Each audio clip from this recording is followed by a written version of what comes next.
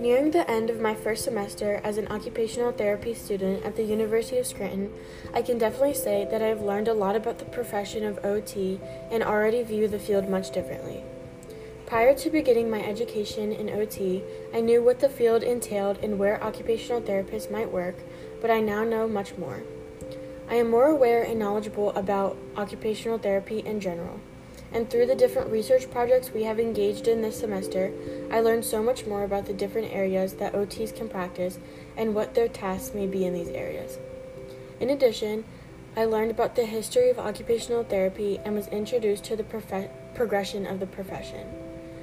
Finally, I dove into an ethical dilemma and was given the task of critically thinking as an OT to find a realistic solution to a problem I may encounter in the future. All of these assignments allowed me to expand my initial thoughts of occupational therapy and gain a better understanding of a lot of the unseen work that OTs do every single day. My understanding of occupational therapy has certainly strengthened over the course of this semester. I am much more confident in my ability to discuss the profession, and am eager to continue learning so much more on my way to becoming an occupational therapist. Schell and others explain occupational therapy as a profession centered around health promotion and overall well-being through people's occupations.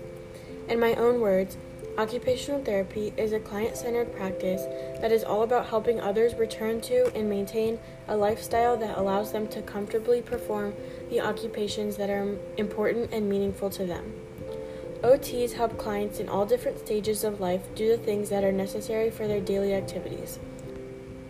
They help their clients live a better life by providing therapeutic interventions that are individual and specific to the needs of each person. Thank you.